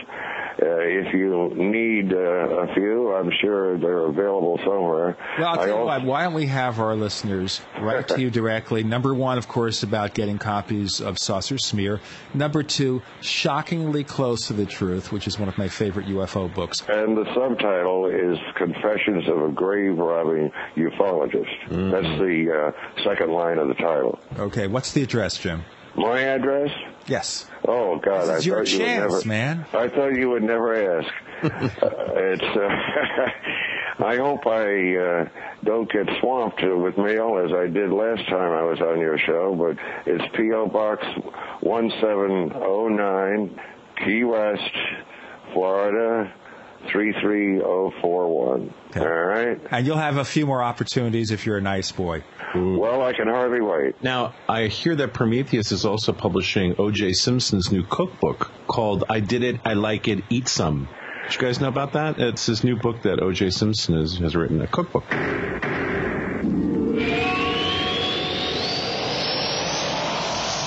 Hey there, listeners. Have you ever thought about hosting your website? You know where you can actually host your blog or your web page? Well, I'll tell you where to go. Host I Can. And as a matter of fact, they provide all our hosting too for this site. And guess what? Their price starts at only $7 a month. How could you go wrong? Its reliability and speed speaks for itself, and that's why we're able to provide you with this radio show that you're listening to right now. It's Host I Can. Give them a try. You'll be glad you did. To learn more about Host I Can, go to this website, techbroadcasting.com. That's techbroadcasting.com/host. techbroadcasting.com/host. And you'll learn more about Host I Can. You're in the Paracast with Gene Steinberg and David Biedney. You never know what's going to happen next. You're in the Paracast with Gene Steinberg and David Biedney. We're talking to my dear friend Jim Moseley, editor and publisher of Saucer Smear, and also author of the great UFO book called Shockingly Close to the Truth. David. What? What did I do now? I just was mentioning something about Prometheus. I was speaking to the editor-in-chief over there, Stephen Mitchell, who told me that they're putting out this new O.J. Simpson cookbook. And that's was he being funny? I would think. No. That man, I've spoken to him twice on the phone. The last thing on earth he ever is going to be is funny. He's about as funny as a bloody carbuncle. No, he is not funny. He is nasty. Obviously, O.J. Simpson's book is not a cookbook, as we know. Apparently, it's about, making things hot. I don't know. It's about as accurate as what Cal Korf says about his 2,000 book deal. There you go. 500 book deal. 500 book deal. 500 okay. book deal. I'm losing track because the numbers keep changing. Meanwhile, is it, Jim, that essentially the ratio of crazy people to quote-unquote sane people in this field has always been completely out of balance, and that's just what we should expect with the territory? Well, what do you mean out of balance? Well, I mean, about 99% lunatics and 1%... Oh, I shouldn't think it's... no, I think that's unduly harsh. And okay. Secondly, I just always wonder, in saucers or any other field of endeavor or interest, where do you draw the line between the sane people and the insane people? That is extremely hard to do. And I would say it's impossible to do. All of us are a little bit crazy, even you, Gene. I don't know about David, but I could suspect. I would suspect that anyone working with Gene Steinberg must have problems that are not just the everyday sort of problems. But I work together. I don't have for a number problems. Of years, I only have solutions. I want to talk over Gene because he does it all the time. That's right. I don't have any problems at all. Gene, do you have any problems? No, I only have solutions. Oh. Yes. So really, though, you can't do it that way. If people were not imaginative and thinking of new theories and new approaches to the subject, why it would be completely stagnant, which it pretty much is anyhow. So you've got to have people with a good imagination and people who think outside the box, so to speak, and that opens the door to craziness, I suppose. But, it's a question of degree, not of kind. Then you have other people who are just off the wall altogether, and some of those are abductees and some are not. I only really know one or two abductees reasonably well, and I'd say two. Of the two, one seems quite normal on any other subject, and the other seems a little strange on any subject. I don't know. You can't do statistics on the basis of two people, but I would imagine, again, with the abductees, there's a range all the way from extreme this and extreme that. I mean, you can't characterize people easily. That's all I'm saying. No, absolutely not. But what you just said is very telling, Jim, that there's this range from people who, are pretty extreme in their descriptions of these things to people who maybe experience these things as a one-time shot. Is that the people, or is that the nature of the experience itself? I don't know. Well, when I'm thinking of the one abductee that I know fairly well who does appear to be sane, and, this name I'm sure will be familiar to you, it's David Huggins from New Jersey. What is the name of that little town? But anyway, he's been having a lifetime of abductions going back to childhood, and all of them are rather strange. Mostly they're sexually oriented, but at the same time he doesn't seem any stranger on other subjects than anybody else does. He has a normal job, and he seems to live a pretty normal life. And do you know the man I'm talking about? He's an artist.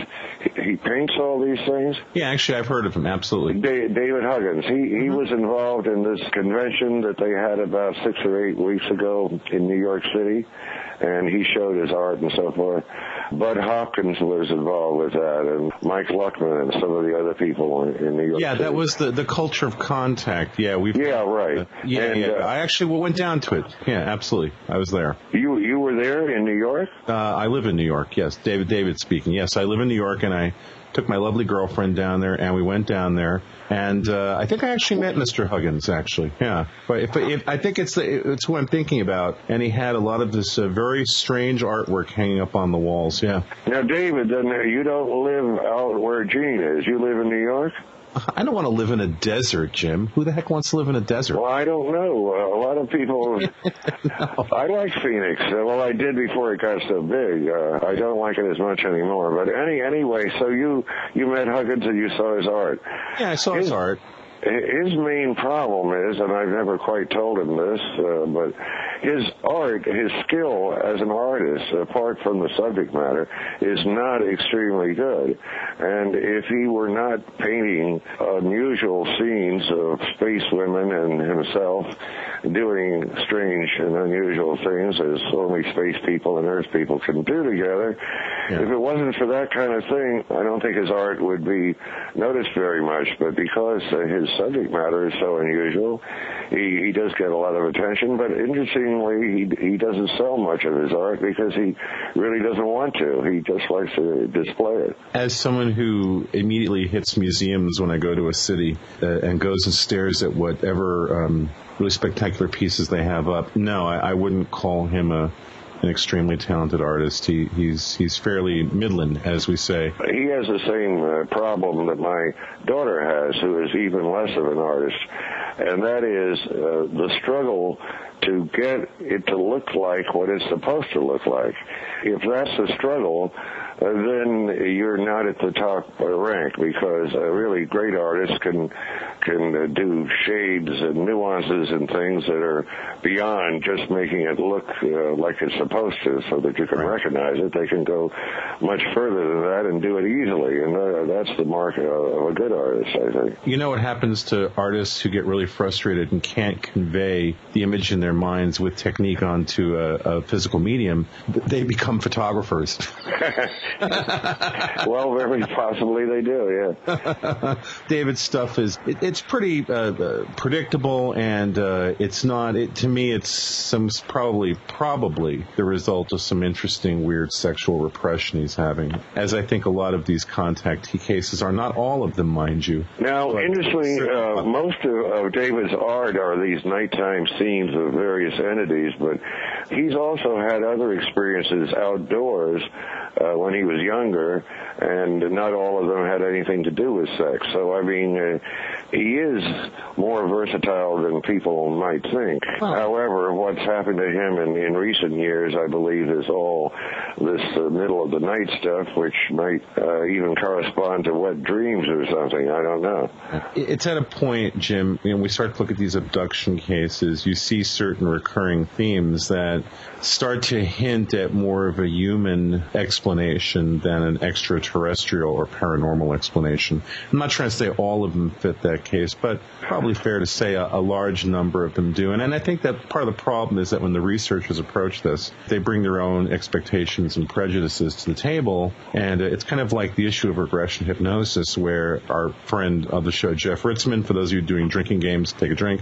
Jeff has a real problem with regression hypnosis, and I probably have to agree with him, given the prejudice that people throw into this situation, and the fact that it is very hard to treat this highly subjective set of experiences in an objective way. And I've actually caught some heat on the forums recently for suggesting that maybe this entire phenomenon, the UFO phenomenon and the encounter phenomenon, is such that we don't have instrumentation or methodologies to understand this. Or maybe we are just on the brink of having these things, but we don't have them now. And so to try to deal with these topics in a reasonable way, there's no rational basis, so it's really hard to even try to come up with theories or explanations when people want hard science to back this stuff up. And I just don't know that, as I said, currently that's even possible. Well, yeah, I think you're probably right. I think it will be a long time before science catches up with this. I mean,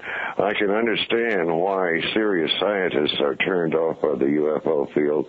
Sure. The more I read this internet stuff, it's just mostly garbage, and the field keeps, how can I put it, the people in the field in general, the kind of things they believe and the way they go about doing things is such that only the most patient scientists will look for the kernel of truth behind all this, because on the surface it just looks like a bunch of nuts, and that there is nothing whatever going on, and that's unfortunate. I think it's dreadful, but there's not much you can do about it. Once in a while, you get somebody like Dr. J. Allen Hynek, who is my ideal, you might say, one of the few people in the field that I really admire. And as you know, and as I guess most of your listeners know, he started out as a Air Force spokesman for about 20 years and then reached the point where in his own intellectual belief he evolved into realizing that not all of these things can be explained as marsh gas or stars or airplanes or whatever else, and that there is a hardcore of things that are very difficult to explain, if not impossible. Well, you know something, I want to say this about Hynek. I don't know if you ever met him or talked to him at length. I met him several times and talked to him, yes. Okay, well, I'm going to ask you your perceptions in a moment, but I know a couple of times that I interviewed him and talked to him, I saw him leaning, maybe reluctantly, towards what we call the 4D explanation. Oh, absolutely. That's just the point I was going to make next. His first change was from skepticism to belief. And then he, being, in my mind, a very fine intellectual, went, I don't know what the time frame was, but he went zooming past the interplanetary theory, and this ties right in with what I was saying earlier. He could see that that didn't seem to be it. It was more complex than that, and it was something extremely peculiar. And he absolutely did lean toward 4D, and he would say that to people in private, including to me at least one time, and then eventually he went public with it. And then I believe succeeded in annoying people like Jerry Clark, who worked with him, but stubbornly to this day stays 3D. Well, you know something about Jerry Clark. Now that you raised the Jerry Clark label, and I knew Jerry Clark in the early years, and you must remember this, Jim, that happened in the late 60s, where he was undergoing not just a 3D UFO experience, but a 4D kind of experience. Oh, I know. As far as I can piece it together, let's say it. He was in college for 6 or 7 years and never got a degree, which I find hilarious, since I don't get along too well with Jerry Clark. He never got a degree, and when asked, all he'll ever say is, I got caught up in the madness of the 60s, which makes me believe that he got off deeply into psychedelics or something. And during that period, yes, he had much stranger beliefs than he has now, and no doubt had some strange experiences of his own. And then later, when he calmed down or got off of all that or whatever changed, he now has fixated himself, you might say, in a 3D mode, which he will not budge from, and that's the way he's been for quite a number of years. But yes, indeed, he had a more liberal period, and possibly you know more about that, Gene, than I do, because I didn't know him very well in those days. Well, I know that after I told you about it, I went on his do not contact ever again for the rest of my life list.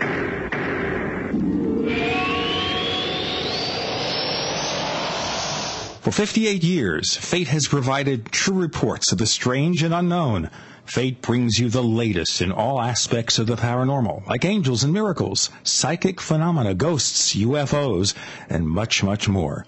To receive your complimentary Fate magazine, call now at 1-800-728-2730 or visit their website at www.fatemag.com.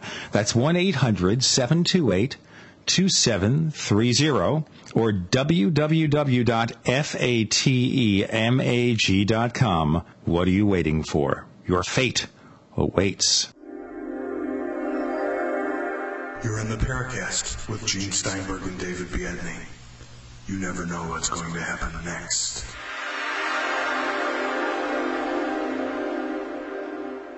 You're in the Paracast with Gene Steinberg and David Biedney. Jim Moseley, editor-publisher of Saucer Smear, joins us. He's also author of the great book, Shockingly Close to the Truth. And for listeners who want to learn more about Jim, what's the address again? Oh, my goodness. The second opportunity. P.O. Box 1709, Key West, 2 words, Key West, Florida, 33041. Let me ask you quickly, if they want to buy a copy of the book from you, what will you charge them? Well, for me, including postage, would be $30. But I'll tell you the truth, since it won't make much difference anyhow.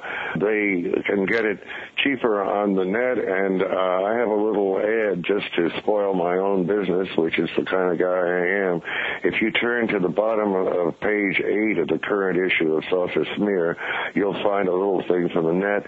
I believe you can get the book new for as little as $16 or $17, not from me, but from Amazon or God knows who, and you can get it used for as little as $3 or $4. The thing that makes the book that you buy directly from me worth $30 is that it's autographed, you see. Okay, so it'll be autographed. I'll tell you what, Jim, how about doing this? Let's make this deal on the air for everybody to listen to. You'll also pack in a copy of the most recent issue of Saucer Smear. Oh, absolutely. Okay. Normally, no doubt about that. Kind of a unspecified non-subscription rate for that publication. But if you buy the book for $30 and you get the autograph version, you from get Jim, a free copy of Smear. Absolutely. Okay, so we cut a deal. We cut. That's great. But getting back to Jerry Clark, yes, if we indeed. might, Please. He, of course, I find it amusing. He was at that time one of the editors of IUR, International UFO Reporter. I think he still is. I'm not sure. But anyway, at that time, that was 2002 when the book came out, he gave it was either 7 or 8 pages in IUR.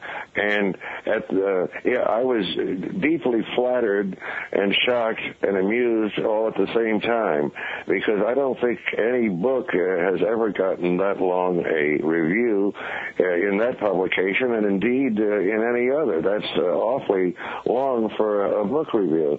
And but he just had to express himself fully, and since he was an editor, they couldn't stop him. And he goes on for 7 or 8 pages, trashing the book to pieces. I think I lost my copy in the hurricane 2 years ago, Wilma.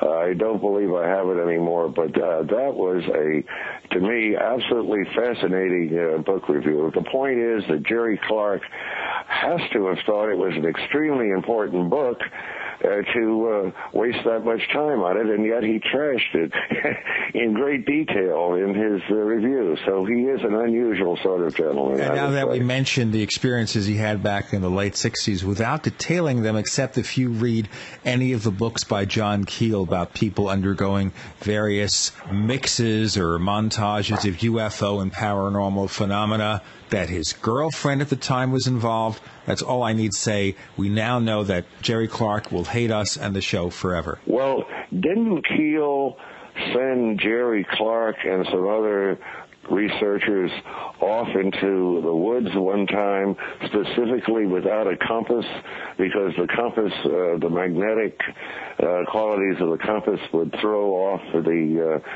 spacecraft or the space people or something? It was sort of like a sophisticated version of a snipe hunt. I don't know if this ever happened or not, but I think Keel told me about it years ago. And so he deliberately sent these idiots off into the woods with no compass and to look for some kind of a UFO-related thing, and they had trouble getting back, partly because they had no compass. So do you know anything about that story? No, I don't. But you know what? I'm wondering also, and maybe David wants to add to this, but do you think that maybe John Keel sometimes was doing this deliberately as some kind of evil, twisted joke? Well, that's what that would have been if it happened, yes, of course. It's not an evil, twisted joke. It's just underscoring how wacky people get when they're involved in this field. I think at some point you have to just let some steam out, and you have to prank people. And I'm all for a good prank. The author Danielle Steele thinks I'm Satan because of a prank I once pulled on her with a couple of friends of mine. So pranks are good. Pranks are useful, especially if they make people perhaps reconsider their stances on things. What is the difference? I have a question for you. What is the difference between a prank and a hoax? I don't know the answer. I'm just curious. Well, I think a prank is done out of a sense of fun. I think hoaxes are done with something slightly more destructive in mind. And I think a hoax is designed to perpetrate a falsification that's intended to be interpreted as reality. A prank is its own self-contained thing. A prank basically very often is, I'm going to say harmless. Of course, it's easy if you're not the target of the prank. Yes. A prank, usually a single person or group are the target of a prank. Hoaxes are bigger in scope, I think. Hoaxes are designed... Well, all right, that's a pretty good answer. So I guess the Straith letter was a hoax rather than a prank, although the spirit of doing it was that of doing a prank. Right. Okay. So, I mean, it's a fine line. It all depends on who's the target of the prank or the hoax. I mean, it's always... I think that is very subjective, you know. To the prank that we pulled on Danielle Steele, she felt it was a life-altering event because she's... What was this prank? And I don't even know talk who the about it woman on is. this show. Oh, she's a best-selling author. She makes a lot of money writing softcore porn. But I won't begin to address that on this show because... it would require 3 or 4 more shows to... Yeah, no.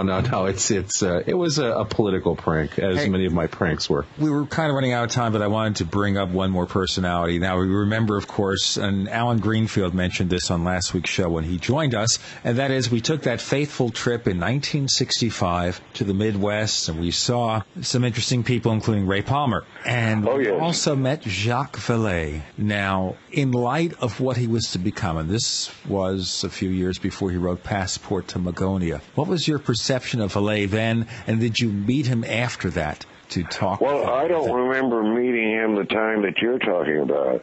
The only time I really remember meeting Vallée, maybe twice. Once was at a Star Trek convention where Vallée and Hynek were both speaking, and I saw them at and after the press conference.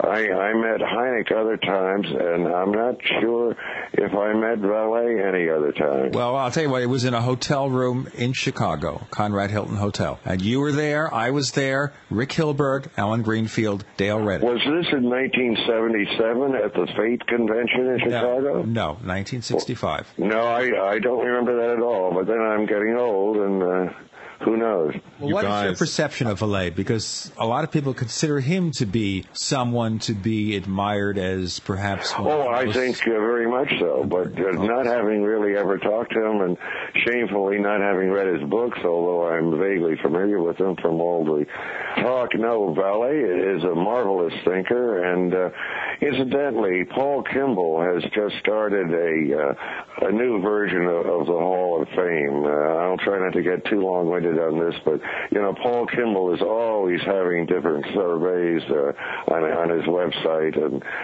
the best and the worst saucer magazine, and the best and the worst of the people in the field and so forth. But this is, I guess, an attempt to imitate the Baseball Hall of Fame. So each year, 5 and only 5 people will be inducted into this mythical Hall of Fame, and the first year is this year, and the people that are in it, according to the votes that Kimball received on his website, I think number 1 was Hynek, and number 2 was Vallée, and somewhere in the first 5 is Stanton Friedman, and what's his name out in California, Dr. McDonald, and Donald Kehoe. I think those are the first 5 that are in. So the point is, Vallée certainly in any listing, and Hynek also, are always mentioned at the very top, and I think it's very proper that they should be. Well, you know what? I want to ask you, amongst all these people, who do you think disappointed you the most? The person that maybe you thought would be this very intelligent UFO investigator, very knowledgeable, but... I can give you a very easy answer on that, and the answer is John Keel. I have known him. Of course, we haven't spoken in many, many years, but when I did know him and spoke with him, I think he's opinionated. He makes things up. He is anything but objective. His personality leaves much to be desired, and on a personal level, he just never liked me for some reason, although in the early days I thought I did him some favors, but I think Keel is overrated. That's my opinion. Well, and he won't come on the show, so... We're not going to get to ask him about his. Why won't he come on the show? He just seems very closed to any potential of discussing this stuff anymore. And that brings up an interesting question, Jim. Why are so many people who get involved in this field ultimately in the position where they no longer want anything to do with it? I mean, the same thing can probably be said for Valet. I mean, he seems to have no. Well, Valet isn't hushed up or anything. As I understand it, he reached the point, as he himself has said, I think a number of times, that he reached the point where he could not learn any more from the UFO field, which is a polite way of saying that there's only so much that any of these people know, or all of them put together know. And well, he's maybe already there's so much abuse you could take before you say, I don't need anymore. Yeah, well, yeah. In other words, he's a very brilliant man, and he's listened to everybody, and he doesn't have to go on listening because apparently there's no more to learn from them. He's trying to learn, and there's nothing more there to learn. I can understand that very clearly. As far as Keel is concerned, I have no idea about his current personality because we haven't spoken in many years, but I don't know if he's fed up with the field or fed up in general. I have no idea. I wanted to mention one other name, and then maybe we can move back into Keel or something else, and that is recently we had Don Ecker on the show, and of course he was one of the founders of UFO Magazine with Vicky Ecker, and he was more or less out the UFO field. And I dropped a few names to him, and I mentioned your name. Yes, you told me this. Right. Now, I told you the full story. I'm not going to repeat what he said about you, but he does not like... Repeat it briefly so that we'll both know. Well, David, do you want to say this? Or? Well, he doesn't like me, but I don't remember what his exact words were. You told me, but I don't remember. It was something that he was on a desert island and you were dying. Oh, he wouldn't piss on me if... Yes, I remember all that. Well, what can I tell you? He is an obnoxious sort of fellow, and I'll tell you one thing that I find disappointing. I was thinking that he and Vicky were the reason that UFO Magazine is so dreadful. In my opinion, it is horribly dreadful. I can't describe to you how awful it is. And I was thinking that after these two charming people left, it might get better. And folks, you know what? It's exactly the same. It's no better and no worse. It is unbelievable to me, some of their columnists, how bad they are, and how incoherent they are, and how you have to read it carefully if you're going to take the trouble to have the faintest idea of what they're driving at. I find it absolutely incredible. Actually, you might sum this up by saying that I'm not really a fan of UFO Magazine. And it sounds to me as if Bill Burns, the current publisher of UFO Magazine, is not going to write to you and ask you to contribute. Well, I'll tell you, I've had some contact with his wife, and she's very pleasant. Yes. Nice lady. Yeah. And less so with Bill Burns. So I don't know. Well, there's something else I could go into, but I won't. So go ahead. Well, they're basically at this point, it seems like the media conforms to the audience, and if UFO Magazine is publishing some stuff that's questionable, it's almost as if the audience is requesting it. And as far as incoherent columnists, you know, I can't think of anybody who makes me laugh more than Alfred Lemberg, who, you know, could be the nicest guy in the world, but essentially he's so desperately in need of an editor that reading his stuff is really dreadful. It's painful. It's like reading... Is he one of their columnists? I don't even know. Oh, no, yeah, he's the one who writes the one column in there that I'm still trying to figure out what language it's in. I can't. It has English words in it, but I don't know that it's English. Jim, imagine a person from outer space who learns English for the first time and tries to write in that language. That's what you get. Well, I don't know the particular columnist you're talking about, but I think there are several columnists in there that are in that category, and I just can't believe that something that actually goes on the newsstands could be this bad. But what can we do? Most magazines today are not. I mean, this is where the web has really had an impact, if nowhere else on the magazine world, in such a tremendous way. And we especially see this in things like the technology world, where websites and community-driven content has really presented quite the challenge to editorial controlled content. And that's, some people say, well, that's a bad thing about the web. I think people need to create their own filters. That's really the important point. But ultimately, I'm all for freedom of expression. I'm all for the global publishing opportunities of the web. I think that those are a good thing. But yeah, it's really affected the magazine world in a very, very intense way. Well, I'm not on the web, as I say, and I don't have the skill, the patience, or anything else, but the web is doing all right by me now that I get all of this stuff sent to me, and I don't have to filter it out for myself, and so it actually has worked out very well. I have more good material, what I consider good material, for each issue of Smear than I can use in 8 pages, and I never have to worry about getting enough material of the type that I like. So that's what the web has done for me, and I don't have to take any time looking for this stuff, so it's the best of all possible worlds as far as I'm concerned. Right. Jim, my friend, we have just a couple of minutes left. Third time's a charm. But this never ends. Well, this one's going to end. Third time's a charm, my friend. Would you please tell us again how one gets a copy of Saucer Smear, or where one sends their $30 for a copy of one of my favorite UFO books, Shockingly Close to the Truth? It's your platform. And they can also, without even going for that, they can get a sample copy of Saucer Smear, and that would be free as far as the sample copy is concerned. And then if they send an undetermined number of dollars, they can get on the semi-permanent mailing list. And the address, again, is P.O. Box 1709, Key West, Florida, 33041. Now, you have been doing this for over 50 years. Well, I began in 1954 with Saucer News. And you're still here. Apparently. Well, we assume you're still here. Yes, I'm still publishing it as of this time, yes. Well, if you're not still here, this is the best damn ghost interview we've ever done. Yes, that's right. So I'm afraid it'll cost you more to bring me back from the other side than you're paying me today, I'll say that. Well, anything will cost more than what I'm paying you today. My friend Jim Moseley, I will say this publicly, I always enjoy talking to you. You've been my friend for over 40 years now, and I treasure that friendship, and I thank you once again for joining us on the Paracast. All right, Gene and Dave, thank you. I'll talk to you again soon. Huh? Thanks, Jim. That was great. All right, bye-bye.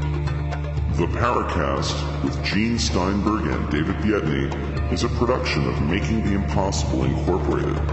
Join us next week for a new adventure in The Paracast.